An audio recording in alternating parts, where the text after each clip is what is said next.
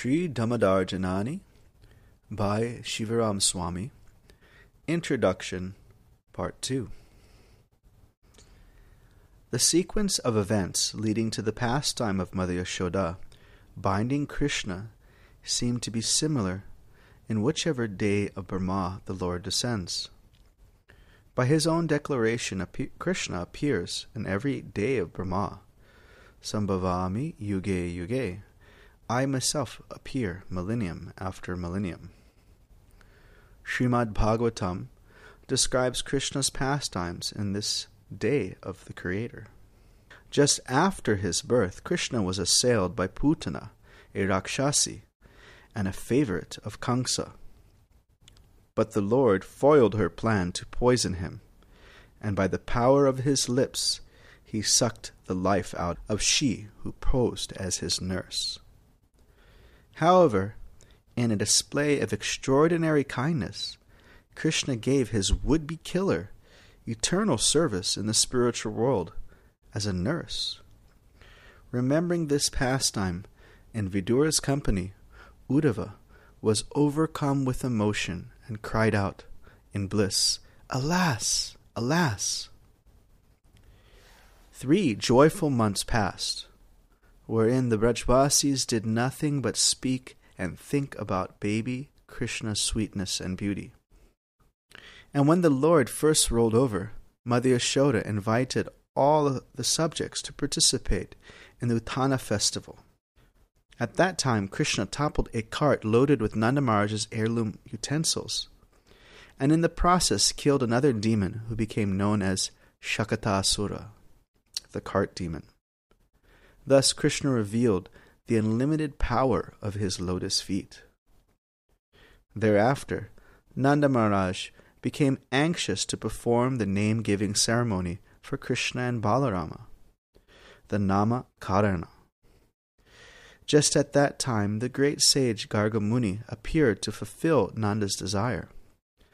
Thus, in the secrecy of a cow barn, accompanied only by family members and the boys' mothers, Nanda Maharaj first heard the name of his son, Krishna. According to the Brahmavaivarta Purana, a second and public name-giving ceremony was performed in tandem with Krishna's grain-giving ceremony, Annaprasana. This took place on the 14th day of the bright fortnight of the month of Magha, which is in January-February.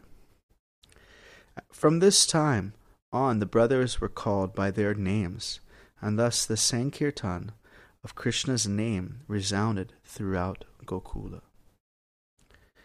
That transcendental name quickly revealed to Kamsa the death knell of those demons that he had sent to Braj. Hoping against hope, the king dispatched a whirlwind demon, Trinavarta, who took Krishna high into the sky with the intention of dropping him. But the Lord displayed his physical strength, and by invoking a fraction of his limitless weight, he made the demon fall to the earth, where his soul merged into Krishna's effulgence, just as lightning merges into a monsoon cloud. Mother Yashoda and her subjects still failed to recognize Krishna's true identity. Instead, they thought that their past piety and devotion to Lord Narayana had saved his life and saved them from being separated from him.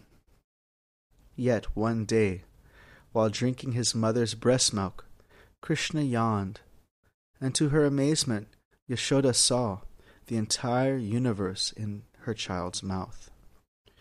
With this display of opulence, Krishna hinted to his mother that it was he who was the cause of victory over the demons. But Mother Yashoda's pure love would not allow her to conceive of such power in her son. Thus, though tested by the Lord, her prema never faltered or waned.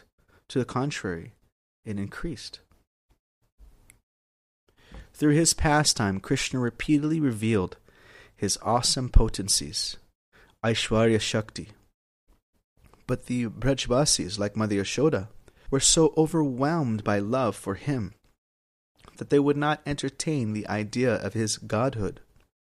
Instead, that it was God who repeatedly saved Krishna from danger.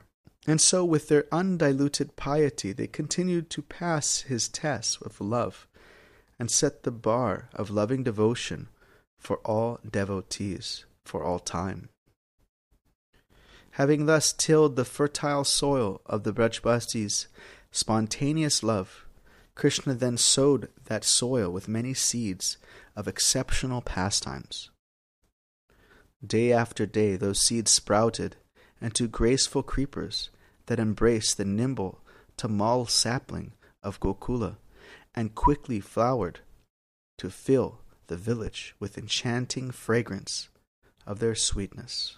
Parikshit Maharaj had heard that these nectar-saturated sports of Krishna from his mother Uttara and from his grandfathers, the Pandavas, and he knew well that hearing these pastimes was especially conducive for awakening attachment, ecstasy, and finally love.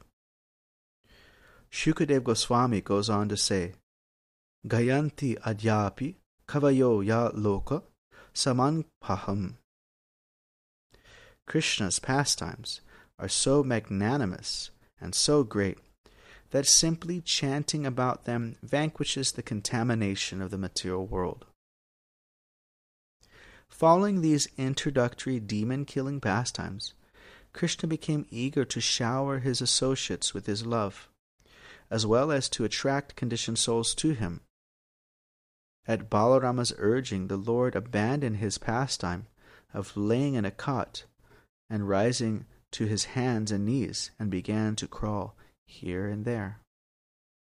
Full of divine energy, the two brothers rambled around the courtyard of Nanda's palace, crawling through the mud and cow dung to the accompaniment of their tinkling anklets and the gopis' laughter. Although Balaram was a year older than Krishna, they played, ate, and slept together. On the occasion that they agreed to wear clothes, they were similarly dressed, although Balarama would only dress in clothes that bore the color of his brother's complexion. As fearless as lions, the two brothers followed the example of young calves and drank milk directly from the udders of the palace cows. And when the cows' calves tried to assert their own rights, the boys tugged at their tails, resulting in their being dragged through the courtyard. In this way, Krishna and Balaram amused not only themselves, but the residents of Raja. As a result, their antics became the talk of the village and the subject of songs composed by the elderly gopis. When Krishna finally learned to walk, he extended his playground beyond the palace walls to all of Gokul. His entourage from Balaram to the village children, and his play from innocent games to childish mischief, and he became famous as Makhanachor, the butter thief, because he daily raided the storehouse of the cowherd women with his friends and gorged on the gopis' butter, yogurt, and milk products. The women of Gokul would come to Yashoda to complain of Krishna's antics and openly wonder at how he could disarm them with his smile in the same way that a snake charmer hypnotizes snakes with a mantra. Unable to correct him themselves, the gopis complained to Yashoda. While describing Krishna's mischief in detail, the gopis tasted not only parental love for him, but astonishment at his mysterious powers. And although the women of Raj warned Yashoda that without correction, Krishna would later steal women's wives, Yashoda Devi had no inclination to chastise her son. She would leave such duties to her husband.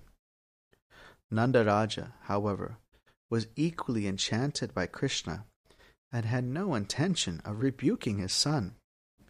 Thus Krishna and Balarama roamed freely throughout Gokula, unchecked. Then one day, in a new turn of events, Balaram and the boys complained about Krishna, not for stealing milk, but for eating dirt. Krishna knew that the testimony of his brother and friends would greatly alarm his mother. Fearing punishment, he denied all accusations and challenged Yashoda to look into his mouth. Placing Krishna on her lap and grasping his soft chin, Yashoda opened her son's mouth. Before continuing this pastime, let us first study the loving exchange between mother and son as Vishwanath Chakravarti Thakur describes it. I have paraphrased the Acharya's words as follows. Mother Yashoda's scolding of Krishna for eating dirt and his fear of her reprimand are both impetuses for stimulating their mutual love. Krishna could have taken shelter of his divinity, Aishwarya Shakti, and thought, quote, I am God, who can harm me? But that would have impeded his tasting the sweetness of Yashoda's parental love. So he responded to her anger by full absorption and childish fear. The Lord's affection for his devotees, Bhakta Vatsalya, by which he succumbs to his devotees' every wish, is his most wonderful and overriding quality. This quality dominates his character more than truthfulness, mercy, and so on. It is the crown jewel of attributes. Yet while Krishna would have to surrender to Mother Yashoda, he still wanted to avoid a thrashing. In order to fulfill these desires, the Aishwarya Shakti manifests the universal form within his mouth to distract Yashoda from the actual issue at hand, Krishna eating dirt. Srila Prabhupada calls the pastime of Krishna eating dirt the most wonderful of his pastimes. Why? Because it demonstrates how pure love overcomes thoughts of divinity, how love convinces Yashoda that Krishna is just her child, and how love's attractiveness induces Krishna to renounce his supremacy. Now let us return to the pastime itself. When Mother Yashoda said, Yadev yam, tarhi vyadehi, quote, if you have not eaten earth, then open your mouth wide. Submissive Krishna complied. Then, within the Lord's mouth, Mother Yashoda saw the same universal form that Arjuna would later see on the battlefield. The universe that was simultaneously inside and outside Krishna's form. In addition, Mother Yashoda saw herself and Krishna within the universe in his mouth, and was so witnessing to both his limited and unlimited natures. Although this vision may have been attractive to devotees who worship Krishna with reverence, the Shanta Bhaktas, it did not appeal to Yashoda's exalted maternal sentiments. The scene before her, indeed, the entire event, was so inconceivable that she became bewildered and wondered in many ways. Unable to come to a conclusion as to the real cause of what she was seeing, Mother Yashoda simply surrendered to the Supreme Lord. In her prayer, she reasoned like a materialist who temporarily gives up family and possessions due to a fleeting spiritual impulse. When Krishna sensed that his mother was thinking of renouncing her everything, including him, in a mood of a protected child, he worried. Quote, then who will nurse me? Who will look after me? Understanding the Lord's concern, Yogamaya immediately expanded her influence on Mother Yashoda. Just as upon awakening one quickly forgets a dream, Queen Yashoda immediately forgot her philosophical outlook, as well as her vision of the universe. Freed from all awareness of the Lord's majesty, her affection unfettered once again, Yashoda lifted Krishna to her lap, hugged him, and lovingly smelled his head. By these acts, her unfathomable love became deeper. In the words of Shukadev Goswami, Mother Yashoda was feeling increased affection for Krishna. Pravidha Sneha Kalila Hridaya. Unable to contain his admiration for Mother Yashoda, Shukadev Goswami rose slightly from his seat and, leaning forward to Parikshit Maharaj, said, Chaya Chopanishad Bishcha Shanka Yogascha Satvatai Upagiyamana Mahatmayam Hari Samam Yatan Atmajam. Quote, the glories of the Supreme Personality of Godhead are studied throughout the three Vedas, the Upanishads, the literatures of Sankhya Yoga, and other Vaishnava literature. Yet Mother Yashoda considered that Supreme Person her ordinary child. This verse, which is the Paribhasha Sutra, or the regulatory verse of Krishna's 10th canto pastimes, shows the extraordinary spiritual status of Mother Yashoda and of the Brajvasis. Where fruitive workers, learned philosophers, mystic yogis, and even great devotees fail to fully understand that Krishna is the goal of the Vedas, by her great love, Mother Yashoda placed that same Supreme Personality of Godhead so much in her debt that he agreed to become her son. Sharing his spiritual master's feeling of wonder, Parikshit Maharaj inquired how Mother Yashoda and Nanda Maharaj came to a transcendental position that surpassed even that of Vasudeva and Devaki.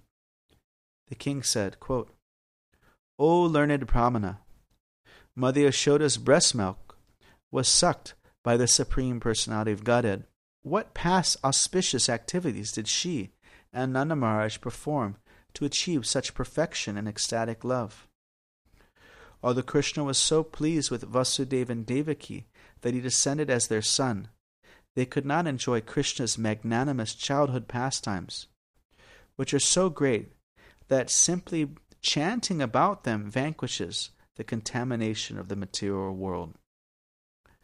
Nanda Maharaj and Yashoda, however, enjoyed these pastimes fully, and therefore their position is always better than that of Vasudeva and Devaki.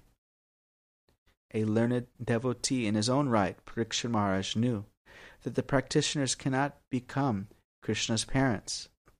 Still, he placed this question to Shukadev Goswami, which in essence said, quote, did some devotees who were perfected through practice become Nanda and Yashoda?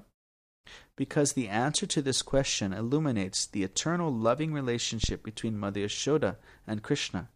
I shall now describe how Krishna's parents appeared on earth, making reference to Srimad Bhagavatam, Srila Prabhupada's purports, and the commentaries of other acharyas. In answer to Maharaj Parikshit, Shukadev Goswami narrated the story of Vasudrona and his wife Dara, who by the blessings of Lord Brahma appeared as Nanda Maharaj and Yashoda Devi in Rajbhumi. This pastime is described in Srimad Bhagavatam 10.848-251. The implication of Shukadev Goswami is that two demigods became parents of Krishna. How is this to be understood?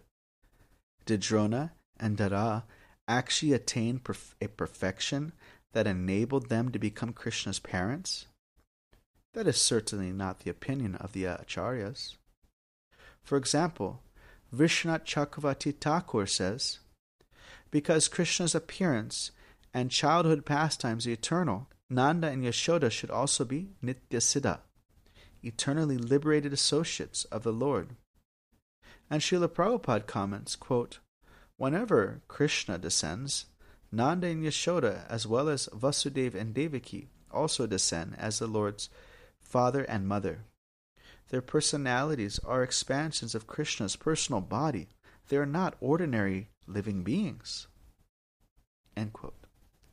Is there, though, clear indication from Srimad Bhagavatam that confirms the Acharya's statements and also resolves the conflicting view implied by its own narration of Drona and Dara's history, which concludes with the words, quote, when Brahma said, yes, let it be so, the most fortunate Drona, who was equal to Bhagavan, appeared in Vrajpura, Vrindavan, as the famous Nanda Maharaj and his wife Dara appeared as Mother Yashoda.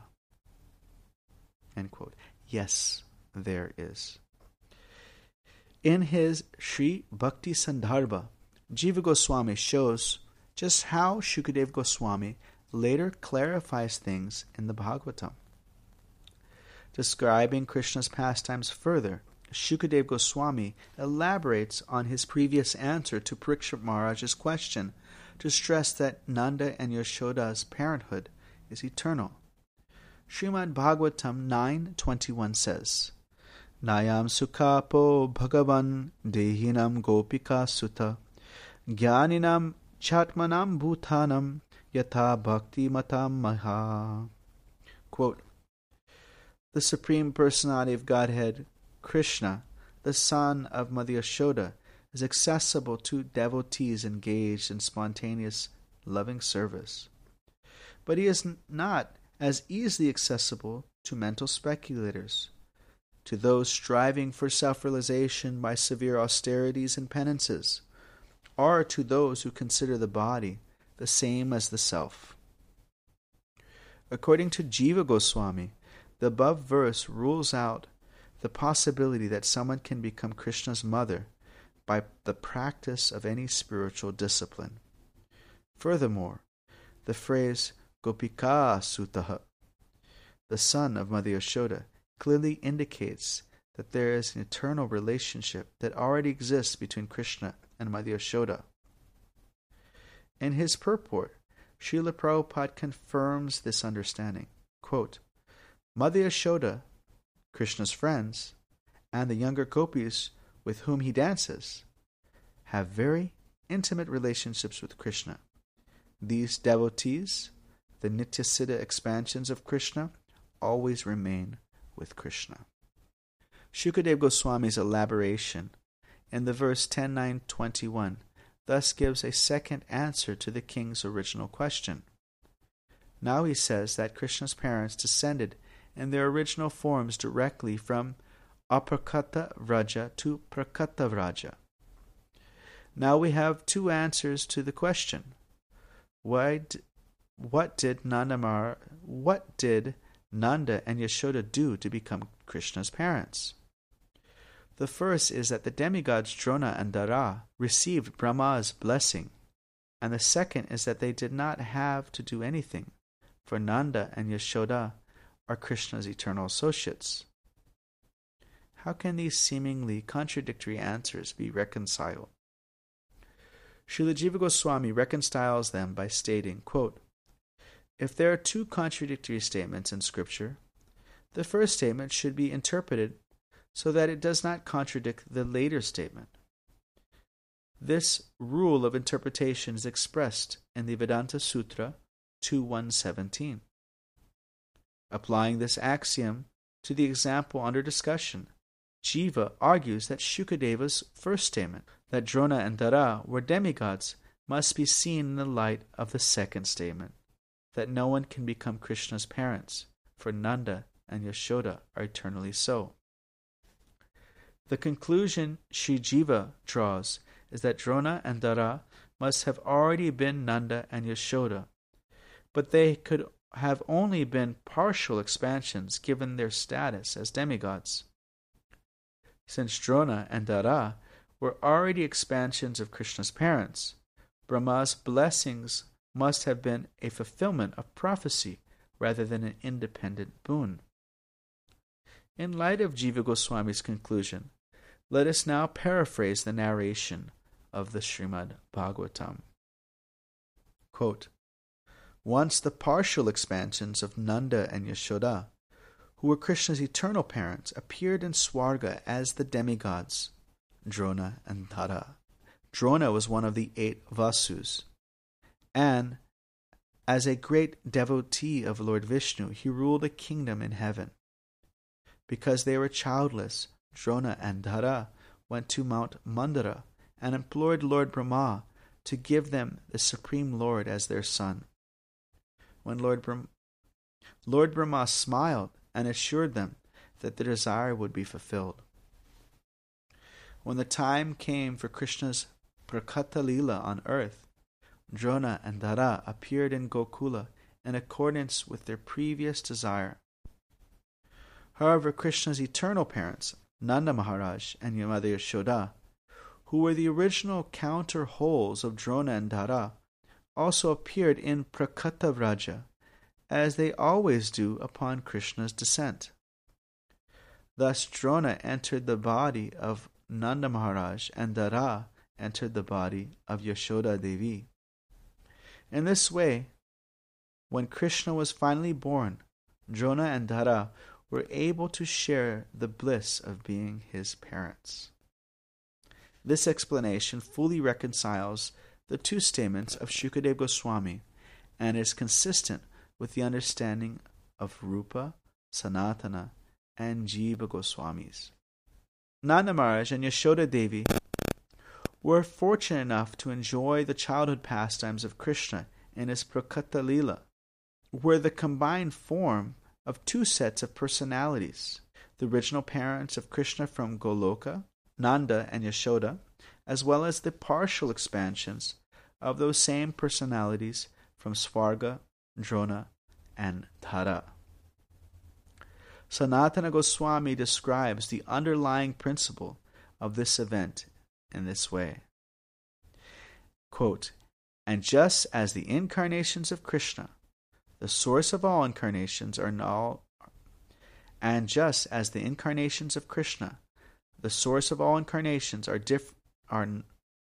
non-different from him, the incarnations of the Goloka Vasis, the residents of Goloka, are non-different from them. The Goloka Vasis are born sometimes as partial expansions and sometimes as their full selves. Like Krishna, they vary their appearance from the time, place, and need. Thus Krishna's companions, impelled by their own moods of loving exchange, from time to time want to descend somewhere with their Lord. When devotees who live with Krishna in Goloka appear to merge on some pretext into their own expanded incarnations, this is just like the merging of Krishna's expansions with him. When the sages tell us, therefore, that the expansions of Krishna's associates descend to become the original associates, what they mean is that the expansions merge into the originals. In the same Brihad Bhagavatamrita, Sanatana Goswami directly describes the identity of Krishna's parents. Quote, "In Goloka, Nanda Maharaja eternally serves Krishna in the role of father.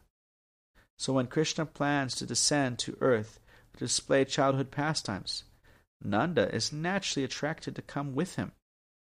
By Krishna's arrangement, Lord Brahma then blesses Nanda's partial expansion, Vasudrona, to attain perfect devotion for Vishnu. Of course, this blessing is only a pretext because Drona is already an expansion of Krishna's eternal associate. Yet on the strength of that blessing, Drona merges into the original Nanda Maharaj and joins the entourage of Krishna's avatara. It is in this sense that the Puranas tell us, quote, Drona became Nanda. This explanation also reconciles the account in the Padma Purana, Kartik Mahatmya, of Sri Radha's previous lives. Attracted to descend from Goloka for the service of her worshipful Lord, who was more attractive than millions of cupids she incarnated in those various births in various forms and places. Certain questions naturally arise in the course of the above explanation. 1. What order of Brahma? Karishyamana Adeshan Brahmanaha did Drona and Dara accept on their heads before requesting the boon of parenthood of the Lord? 2. When Brahma says, "Let it be so," it appears that he is blessing Drona and Dara with the prema by which Krishna becomes their son. Or is he? 3. Vishwanath Chakravarti Thakur says that the two Vasus performed pure sadhana and prayed for loving devotion. However, we have just shown that they already had loving devotion to which Sri Jiva adds that they never performed any devotional service to become parents. What does Chakravarti Thakur mean? 4. Parikshit Maharaj says that Drona and Dara were more fortunate than Vasudeva and Devaki. Are Vasudeva and Devaki eternal parents of the Lord? 5. Of the two sets of parents, Drona and Dara, and Vasudeva and Devaki, which are actually the parents of Krishna? 6. Were there some other Brajvasis also eternal associates of Krishna? 7. What is the Paribhasha Sutra referred to earlier in the introduction? 8. How does Srimad Bhagavatam 10.8.45 as the Paribhasha Sutra regulate the pastime of the 10th canto? I shall answer the question above, prefixing each answer with the corresponding question. 1. Question. What order of Brahma, Krishyamana, Adeshan, Abrahmanas, did Drona and Dara accept on their heads before requesting the boon of parenthood of the Lord? Answer. When the demigods assembled on the shore of the milk ocean to beg the Lord for his protection, Lord Brahma, Kshirodakshayi Vishnu's via medium to the Devas, relayed the Lord's order in this way, quote, "For as long as the Lord moves on earth to diminish its burden by his own potency in the form of time, all of you demigods should appear through plenary portions as sons and grandsons in the family of the Yadus." Having received this order, Drona and Dara then asked Lord Brahma for the fulfillment of their desire. 2. Question. When Brahma says, "Let it be so," it appears that he is blessing Drona and Dara with the prema by which Krishna becomes their son, or is he? Answer. Brahma cannot bless Drona and Dara with that which he does not have, Braj Prema, and which he is seen to be praying for later in the Srimad Bhagavatam 10.14.34, quote, "My greatest possible good fortune would be to take any birth, whatever, in this forest of Gokula, and have my head bathed by the dust falling from the lotus feet of any of its residents." Jiva Goswami explains that Krishna arranged for the Vasus to receive this benediction to emphasize that attaining his association is not an ordinary event.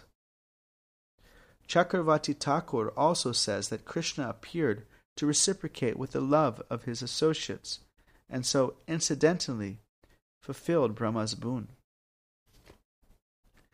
In considering Brahma's blessing, we should remember Shukadeva Goswami's assertion that Krishna's parents are spiritually superior not only to the Creator, but even the more exalted Shiva and Lakshmi. Quote, "Neither Lord Brahma, nor Lord Shiva, nor even the goddess of fortune, who is always the better half of the Supreme Lord, can attain from the Supreme Personality of Godhead, the deliverer from this material world, such mercy as received by Mother Yashoda."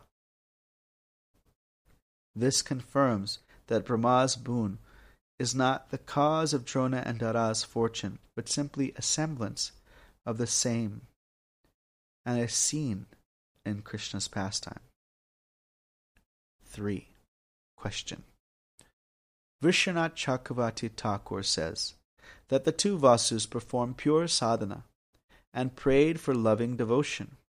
However, we have just shown that they already had loving devotion, to which Sri Jiva adds that they never performed any devotional service to become parents. What does Chakravarti Thakur mean? Answer. Jiva Goswami makes the emphatic statement that, quote, "No Vedic literature says that Drona and Dara perform great devotional service to the Lord to make themselves eligible to become his parents." Chakravarti Thakur, however, writes, quote, "In this way Drona and Dara performed pure sadhana and prayed for pure prema bhakti." Considering Chakravarti Thakur's statement, in view of Jiva's opinion and other scriptural evidence, as well as all other evidence that Drona and Dara are eternally parents of the Lord, we must take it that Drona and Dara's sadhana and prayers were a pastime, but not the actual cause of their parenthood. It was, quote, pure, because they were already pure, being expansions of Nanda and Yashoda. 4. Parikshit Maharaj says that Drona and Dara were more fortunate than Vasudeva and Devaki. Are Vasudeva and Devaki also eternal parents of the Lord? As an introduction to the answer of who are the actual parents of Krishna, we should briefly review the history of Vasudeva and Devaki, as we did with Nanda and Yashoda. When Krishna appeared in the prison of Kamsa to Vasudeva and Devaki, he did so in his opulent Vishnu form and reminded his parents that their previous birth as the progenitors, Sutapa and Prishni, respectively. In his purport to Srimad Bhagavatam 10.3.32, Srila Prabhupada urges us to understand well the details involving Krishna's birth, as does Krishna himself with the words Janma karma chame divyam evam yovetti tatvataha.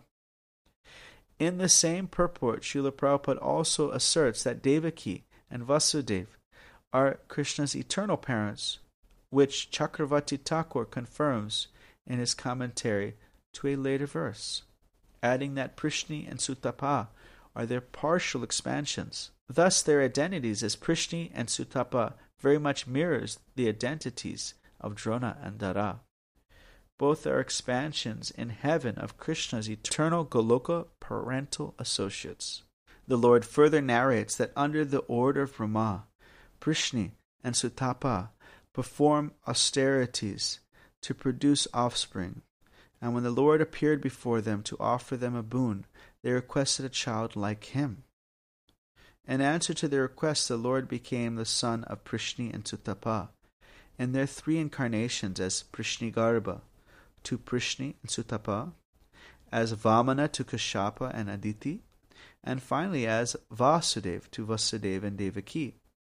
Thus we see that Vasudeva and Devaki are also the Lord's eternal parents, and whatever austerities they underwent as Prishni and Sutapa were simply expressions of their eternal love for the Lord, and not the cause of getting the Lord as their son.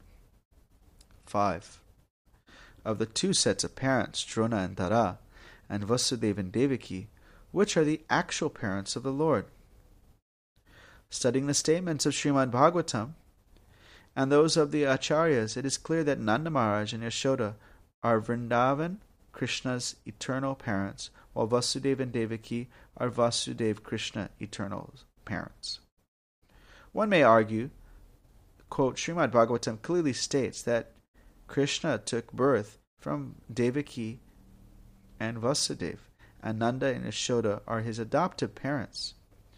This argument, however, is superficial and ignores many other statements of Srimad Bhagavatam, of its commentators, as well as the eternal principle of spiritual tastes, rasa.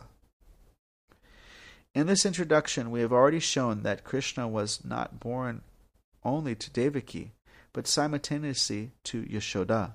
Thus both are parents. But Yashoda is the mother of Swayam Bhagavan, the original personality of Godhead. There is a difference between the 2 sets of parents, a difference that was already well known to Parikshit Maharaj, who said of Nanda and Yashoda their position was always better than that of Vasudeva and Devaki. The reason given by the king was that Vasudeva and Devaki could not enjoy Krishna's childhood pastimes in Vraj. Why not? Because aside from their being confined to Kamsa's prison, even if they did go to Gokula, the love of Vasudeva and Devaki, being mixed with knowledge of Krishna's divinity, would have been out of place in Vraj, and unable to fully appreciate the childish nature of Krishna's pranks.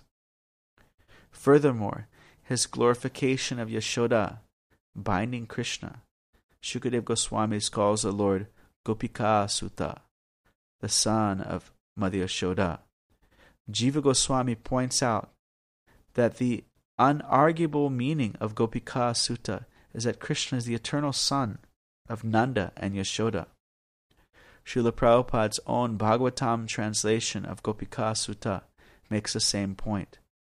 Quote, Krishna the son of Mother Yashoda. Brackets, it says, Krishna as the son of Vasudeva is called Vasudeva, and as the son of Mother Yashoda, he is known as Krishna. End quote. The final and perhaps the most compelling argument is given by Jiva Goswami. The Acharya argues that the strength of parental love and not the act of birthing is what defines someone as a parent. Since Parikshit Maharaj and Shukadeva Goswami have already confirmed that Mother Yashoda's love surpassed that of Devaki's, we must conclude that Yashoda and Nanda are the Lord's eternal parents. Love is the fundamental element of spiritual mellows, rasa, and it is on the basis of love that relationship with Krishna is established. 6. Were some of the other Brajvasis also eternal associates of Krishna? Concluding on the appearance of Drona and Dara as Krishna's parents, Shukadeva Goswami says, Tato bhaktir bhagavati putre bhute janardane dam patayor nitayaram asid gopi gopi shubharata. Quote, Thereafter, O Maharaj Parikshit, best of the Bharatas, when the Supreme Personality of Godhead became the son of Nanda Maharaj and Yashoda, they maintained continuous, unswerving devotional love in parental affection. And in their association, all the other inhabitants of Vrindavan, the Gopas and Gopis, developed the culture of Krishna Bhakti. End quote.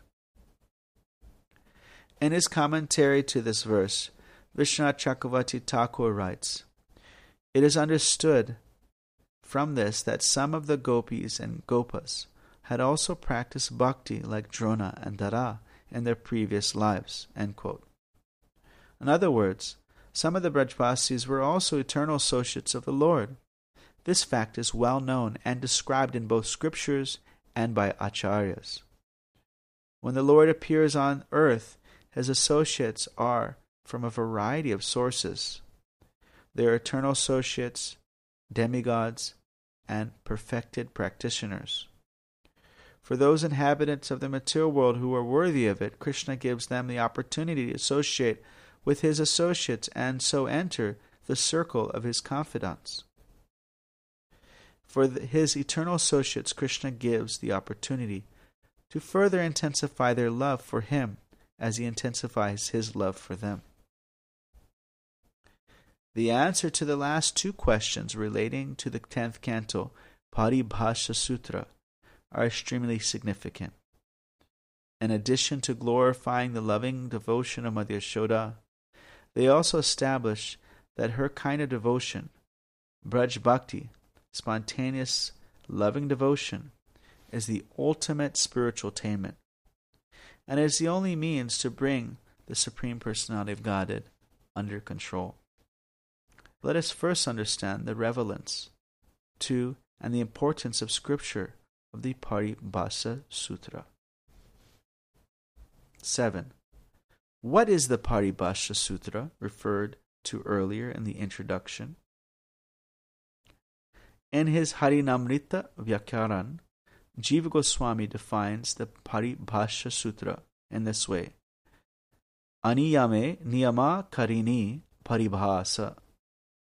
A Paribhasa Sutra implies a rule or theme where it is not explicitly stated. In the Sri Krishna Sandarbha, he elaborates on that definition further, writing, A Paribhasha Sutra explains the proper method for understanding a book. It gives a key by which one may understand the actual purport of a series of apparently unrelated facts and arguments. Similarly, in commenting on Srimad Bhagavatam 1.3.28, Vishwanath Chakravarti Thakur cites an unreferenced authority. Paribhasa hyeka deshartha sakalam shastram abhiprakashyati tatha vishma pradipa. Quote, the Paribhasa statement, situated in one's place, lights up the whole scripture, just as a lamp lights up the whole house. And finally, in his Yagya Paribhasa Sutras, the sage Apastambha designates Paribhasha as a general rule or definition that is applicable throughout a text or a practice, and is more binding than any other rule.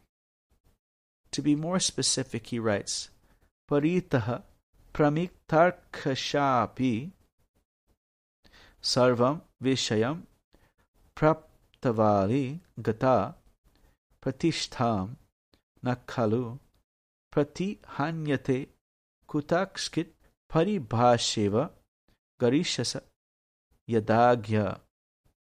Quote, Paribhasha, also known as Samanya, is like the order of a king, which when spread throughout the kingdom and being most weighty, is never disobeyed by anyone, be it by the king's minister or a serf. End quote. The use of Paribhasha, either in sutra or other form, dates back to the Rig Veda. For example, in the index to the Rig Veda, there are general rules that state if no deity is mentioned in the text hymns, then one should petition Indra. And when no meter is prescribed, one should sing Tishtub. Later texts also make use of the Paribhasha. Authorities, including Jiva Goswami, identify the verse Vipratishedhe Param Karyam as the Paribhasha Sutra that governs Panini's Ashtadhyayi in its entirety. The verse says, quote, when there is incompatibility, in brackets says, between two rules which can equally apply in a given domain, end bracket, what is provided by the subsequent rule should be follows, end quote. Since Srimad Bhagavatam 10.8.45 is the Paribhasha Sutra for the 10th canto and directs our understanding to the supreme mellows underlying Krishna's pastimes, its influence can be better understood by studying the Paribhasha Sutra that governs over the entire Srimad Bhagavatam, verse 1.3.28. Below. This Paribhasha establishes Krishna's identity as a Supreme Personality of Godhead, overriding and clarifying any statement that appears to profess the contrary. In the first chapter of the Srimad Bhagavatam, sages headed by Shanaka Rishi place questions before their guru, Suta Goswami, who in the second chapter describes the process of devotional service, and in the third, the incarnations of the Lord. Listing many kinds of incarnations, he also includes Krishna and Balaram. But when he concludes his description, Shuka makes a very specific distinction between Krishna and other incarnations. He says, Ete chamsa kala punsa Krishnastu bhagavan swayam injiyava kalam lokam midayanti yuge yuge. All the above-mentioned incarnations are either plenary portions or portions of the plenary portions of the Lord. But Lord Sri Krishna is the original personality of Godhead. All of them appear on planets wherever there is a disturbance created by the atheists. The Lord incarnates to protect the theists. End quote. Because this verse is at the beginning of the Srimad Bhagavatam, because it directly describes the relationship between Krishna and his incarnations, and because it defines what should be known to properly understand the rest of the texts, it is the Paribhasha Sutra of the Srimad Bhagavatam. Vishwanath Chakravarti Thakur cites the sage Jaimini to substantiate that other statements in the Bhagavatam or any other scripture for that matter, which appear to contradict this Paribhasha Sutra, should be explained so that they are in agreement with it. Why? Because none of those statements, in brackets, as we shall see from some examples to follow, end bracket, are as direct contextually, or in the context as it is the Paribhasha Sutra. It is said, Shruti Linga Vakya Prakarana Sthana Samakhyanam Samavaye Praradharbhyalam Artha Viprakarshad. End quote.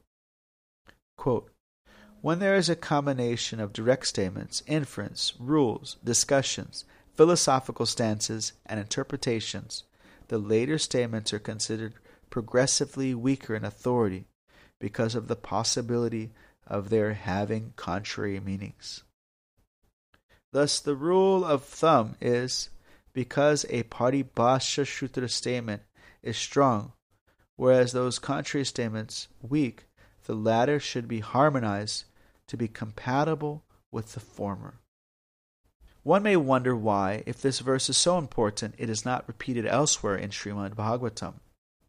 The answer is that just as a single king rules an unlimited number of subjects from his palace, the one Paribhasha Sutra rules over all other verses of the Srimad Bhagavatam without need of another.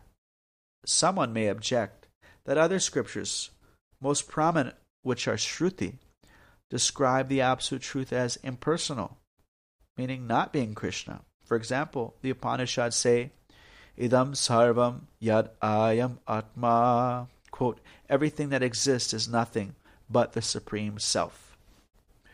To answer the challenge of the Vedic statements outside of the texts of the Srimad Bhagavatam, statements which describe the Absolute Truth in ways that are either personal or impersonal, or as someone or something other than Krishna, we must first study all Vedic scriptures to see which is most authoritative. In his Tattva Sandarbha, Jiva Goswami has conducted such a study, and has done so exhaustively. The result was to conclude that the Srimad Bhagavatam is the emperor of all scriptures, and so the topmost spiritual authority. We Gaudiya Vaishnavas accept that. The consequence of such a conclusion is that every other scripture statement must therefore conform to the version of Srimad Bhagavatam. So when Srimad Bhagavatam says, Krishnastu Bhagavan Swayam, quote, Krishna is the Absolute Truth, the Supreme Personality of Godhead, then other contrary or obscure statements regarding the Absolute Truth must be interpreted to also mean Krishnastu Bhagavan Swayam.